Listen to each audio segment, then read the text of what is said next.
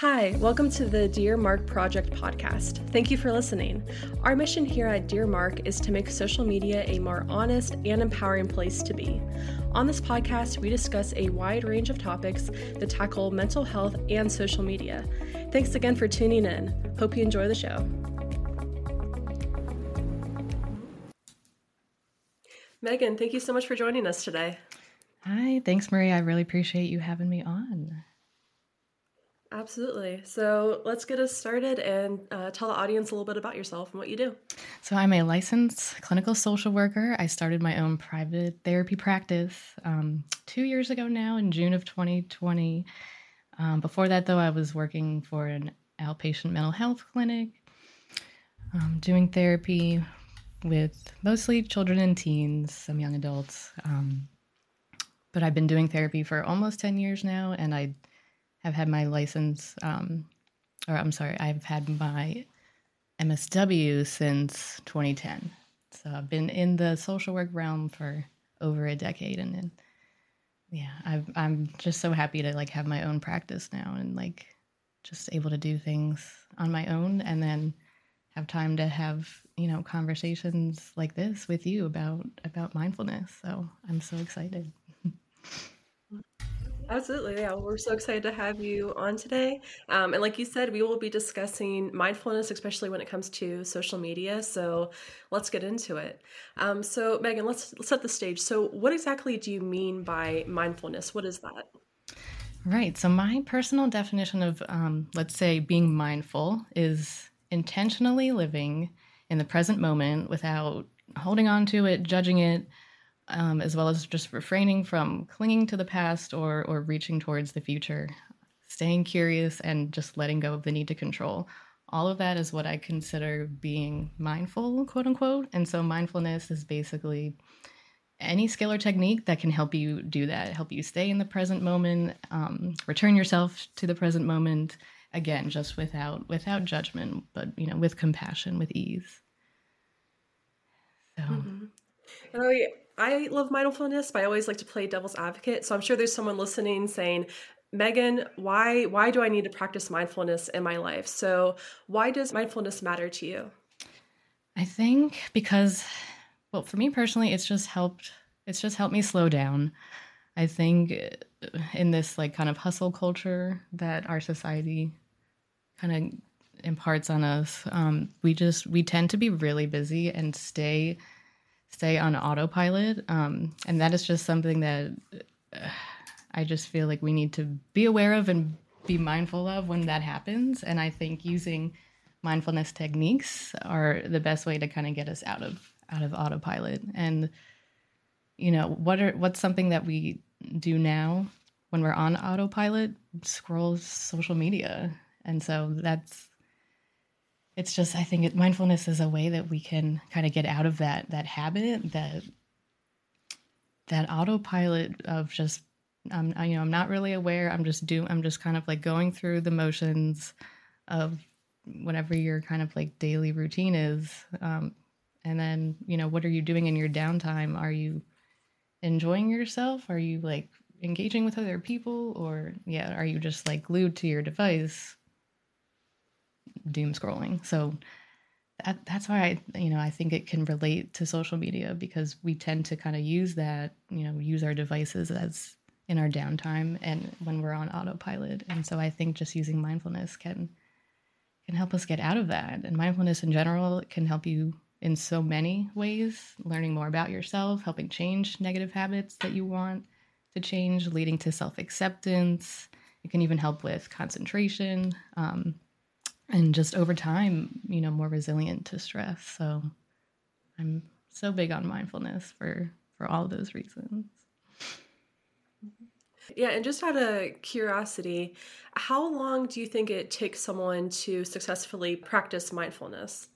You can do anything that is mindful. You can practice mindfulness anytime, any day. It doesn't have to be meditation. Yes, meditation is a great way to practice mindfulness. It has so many healing effects, but there are so many other ways to practice mindfulness outside of meditation. I really try to normalize that, with my clients in my own practice of, if you can't sit still with your thoughts in silence, that's okay. That is hard to do. And so if you're starting out on your mindfulness journey, there are so many other things in terms of just being in nature. Being in nature is one of them. Just get outside, go for a walk, or just sit in a park and just like get back to your senses, get back to the basics. What can you see? What can you smell? What do you hear? I think those are the best ways to kind of start your mindfulness practice, your mindfulness journey. You can do that anytime, any day. And it can just be a few minutes. It doesn't have to be this hours a day. I wish I had time to meditate for hours a day, but who does, honestly? So a few minutes a day is totally fine. And it doesn't have to be meditation. It can be coloring, journaling, reading. Some people, yes, we think of video games as like this addictive thing. And yes, it can be. Some people use video games as their mindfulness technique. Like it really is about how you use it and what it does for you. If you know what I mean? If something is bringing you back to the present, great, whatever that is. So. Mm-hmm. Yeah. And I like that you brought up that mindfulness and especially meditation is hard, probably like when you first begin, especially. And just recently, I've kind of gotten into my own meditation yoga practice. And the one thing that I really struggled with was understanding that you're not going to have your mind clear. And honestly, that's not really the goal either. Just like you said, it's about noticing and being present in the moment and understanding that, yeah, you are going to have these thoughts, but just notice them and let them go. Right. And try not to judge them. And I say that so much because I have my own issues with like judging myself. That's like so much of the basis of my own like anxiety is like fear of being judged. And we tend to do, I just think we are our own harshest critics and our own, like biggest sources of that fear and judgment. And so that's been my kind of biggest challenge and hurdle of starting my own mindfulness and meditation practice is to just don't judge yourself harshly, no matter what is happening, no matter what thoughts are coming, however easy or hard it is, because like you're the only one doing it. There's nobody else there but you. This practice is for you and yourself and your mental health. Mm-hmm. I love that. I think that's so powerful. And I love that you also brought up practicing mindfulness on social media. So how can we practice mindfulness on social media? No, that is a great question. I think so we have to be aware of like who we're following. I mean, how long have you had your accounts? If you've had them for years and years and you're following certain people that just don't fit you anymore, certain accounts, whatever they may be, like it's okay to unfollow, it's okay to mute. There's so many different ways to like block out just content that you don't want to see anymore. And so, I think that's okay. We have to kind of give ourselves permission to do that. If we've had certain accounts for a long time or anything that we have to do to like reset if we find ourselves just in a rut of like I'm not getting anything positive from like what I'm seeing, what I'm following.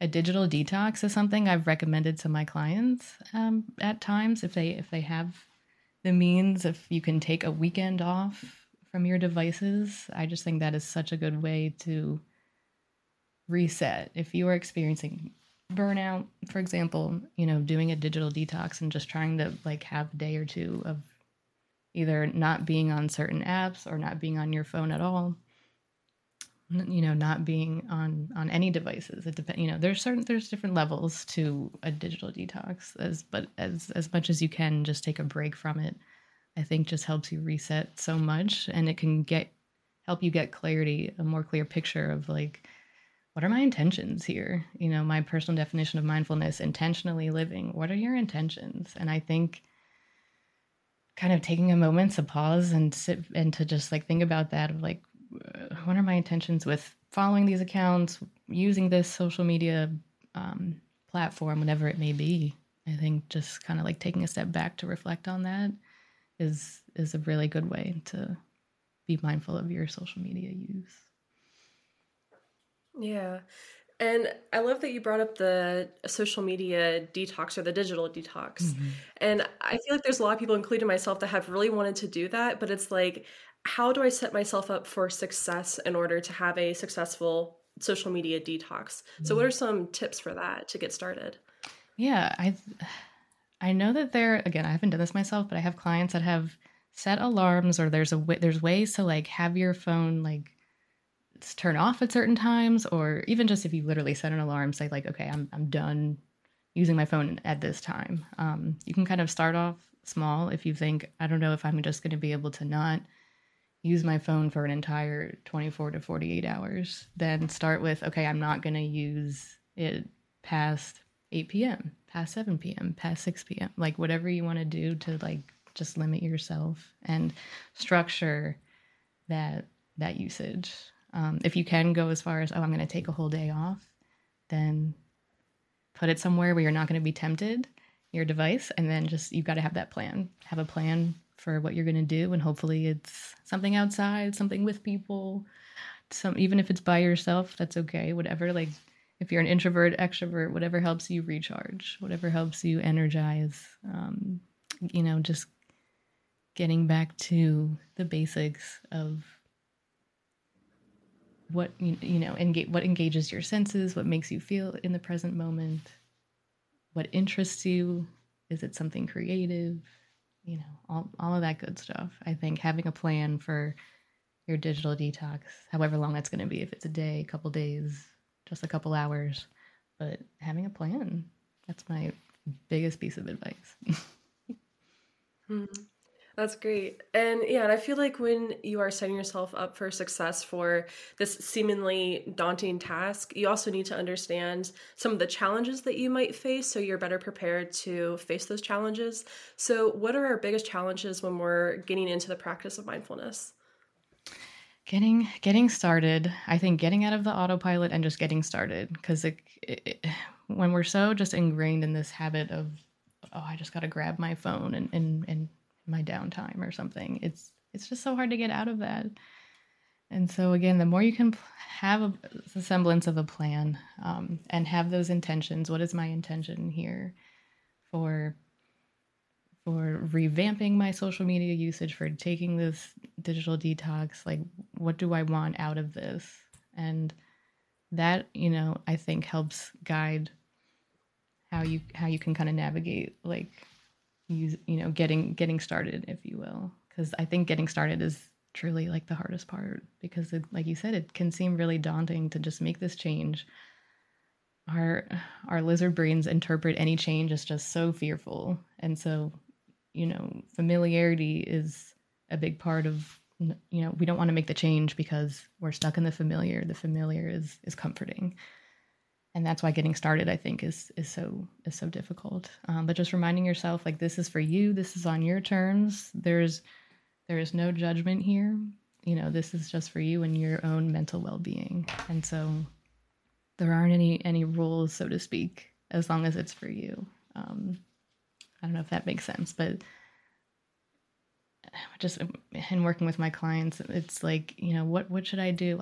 There aren't any rules. I don't want to tell you what to do, as long as it's on your terms. It's your choosing how you are going to be mindful, get out of this autopilot. How are you going to change this habit? So I try to make it as like client-centered as possible, if that makes sense. And I feel like when we're especially trying to have a goal that's going to help us in the long run, but like once we actually get to that, just like you said, it can be a little bit daunting. So I love to remind ourselves of the end results, the great end results that are going to happen once we actually do this. So what are some like benefits for practicing mindfulness that we can remind ourselves of? Yeah, feeling just more at ease and at peace, and like the better understanding of yourself. And again, just when you can sit there and be in the present moment and just notice what's happening to you, whether it's physically or mentally or emotionally, like you just have a better understanding of yourself. And I think the more that we can know ourselves, the better we can help ourselves.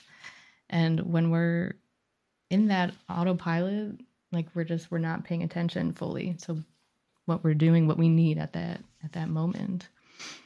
And so if you can, if we can slow down and just, being aware, having that mindfulness, that awareness of where you are in the present is just going to give you better tools to help you in any sort of stressful moment. That's why I say, like, the more you do it, the more resilient you're going to become to stress, because you're going to know, oh yeah, this is happening in me right now, which means I might need this. I might need that. If I'm feeling more irritable, is it because I'm hungry? Am I tired? Do I need to go for a walk? Like, really basic things, but it's so simple, and the more you can do that over the long term, like, yes, it's so much better for us. And just knowing how to respond to certain things, certain stressors. Mm-hmm. Absolutely. No, I love that. And Megan, when we had our intro call, one of the things that we discussed is that you have a kid of your own. And one of the things that is really important for us at the Dear Mark Project is getting to the adolescents and young adults and teens in order to have a better and healthier social media experience. And one of the toughest things is having a supportive parent role. And there's a lot of parents that are struggling with this because when they grew up, they didn't have all the social media. So it's like, how do you build practical tools and healthy habits, and how do you teach that to your kids? And so I wanted to ask you to hopefully help out those parents. How do you go about setting healthy boundaries around social media with your kid? Yeah, so I'm lucky in the sense that my daughter is only 7. God help me when she gets to the teen years, because she's definitely 7 going on 17 with her personality. She wants to have her own accounts. She has already asked me when she can have her own YouTube channel, and I'm like, definitely when you're out of elementary school, good night. So it's definitely hard, and it makes me nervous. So I'm trying to be like real about that, disclosing that. But yeah, like, she does not have any of her own accounts, of course, at 7. She watches YouTube videos that are age appropriate, of course, but in terms of having her own accounts, I'm going to try to push that to the middle school years as much as possible, if not further. But yeah, I have a lot of experience in working with teens and just trying to talk to them about, like, are you being safe? How do you navigate this? Like, so I just in working with my clients, I've had a lot more experience, I think, just talking about it in general. But I also wanted to bring up that MHAnational.org, Mental Health America, did a back to school campaign. And so I pulled a lot of good information from there that I think was really helpful, is really helpful in navigating social media with your teen, especially. And I thought they had a lot of good things to say. And it's funny because one of the things they said on their website is that it can be difficult for adults who grew up with limited social media or even without social media to understand why it's so important to young people. And like, literally, like, I had a session this morning with a 16-year-old client, and they said word for word, like, my mom doesn't understand why I can, like, why social media is so important to me, and like why certain things I can like develop like attachments to, like celebrities, because of the internet and social media and having all of this exposure to certain things, certain people, certain artists, what have you. There are certainly good and bad things to it. Like the campaign also said, what youth are saying about how does social media help your mental health and how does it harm your mental health. And I just, if it's okay to like highlight some of those things that they said, because I just thought it was really interesting. This was a survey that they did on like 1,300 teens. And so some of the things they were saying, how does it help your mental health? Making me feel like I'm not alone. Watching ASMR videos, it gives me an escape when I'm feeling anxious. access to visuals or bite-sized info related to coping strategies or mental health, which is essentially what my private practice's Instagram account is essentially. And so I was like, that was very validating to me to hear. But feeling connected to the greater whole, following accounts that support my mental health journey, and connecting with friends far away. All of that is really good, positive benefits to mental health that teens feel.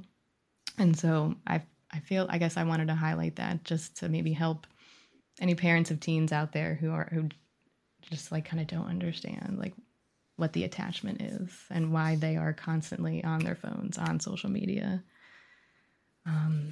A big part of it is that it's a way to get that need for love and belonging met. As humans, we have a core need for love and belonging, and social media does help us achieve that. If we can find our community, our space, our people that are going to be supportive, then it's a great tool. Now, the ugly side of it, how does it harm your mental health? The very first thing that's listed here is that they're the posts that glorify or romanticize eating disorders. That was the very first thing that was listed, and that just struck me a lot because I definitely have clients that struggle with eating disorders, and we talk about social media all the time. Another answer: when I lose track of time and end up scrolling the day away. Comparison, black holes of negativity, watching extreme unhealthy conflict in comments. I didn't think about that, but that was super interesting to me. And I've asked clients about this. Like, do you see like comments, like people like fighting in comments and they're arguing in comments and stuff? And they're like, yeah, and that's like stressful to see. So I don't know. I just thought that was interesting. But then another thing, just comparing, looking at people having a life I wish to have, and then seeing others that have better looking bodies than I do. That is the worst part. That is, to me, the worst part of it all, is just the comparison that you do to other people and other accounts, and especially when they're not real, they're edited, they're filtered, they're just doing things that just aren't real, and it's just super fake. And then you have young folks that are thinking that, oh, this is the norm, this is the standard of beauty, and no, it's awful. It shouldn't be that way. So that is absolutely the ugly side of social media harm to our mental health. So I wanted to highlight that. Thank you for letting me go on about that that resource, that information. Yeah, thank you so much for providing that. That's absolutely fantastic. And that's going to provide a lot of really, really good, helpful tools for other parents out there. So yeah, thank you so much. And thank you so much for being on this podcast. I really appreciate it. And please tell the viewers how to find you and what you have going on in your life. Of course. So my Instagram account is @claritywellness.solutions. I've got a link in my bio there where you can check out my website and my YouTube account, which has some cool guided meditations. And then, claritywellness.com, my main website, if you either want to be a client or would love to come work for me, or you just want to check out some bite-sized mental health content. But thank you so much, Maria. I really appreciate you letting me talk about all this. Yeah, absolutely. Yeah, and I highly recommend checking out Megan's website and social media. She's absolutely fantastic. So again, thank you so much for being on here. I really appreciate it. Of course. Thank you. Thanks for listening. To learn more about how to make social media a more honest and empowering place to be, follow us on Instagram @the Dear Mark Project and visit our website, dearmark.co. Stay tuned every week for a new episode. Thanks again for tuning in.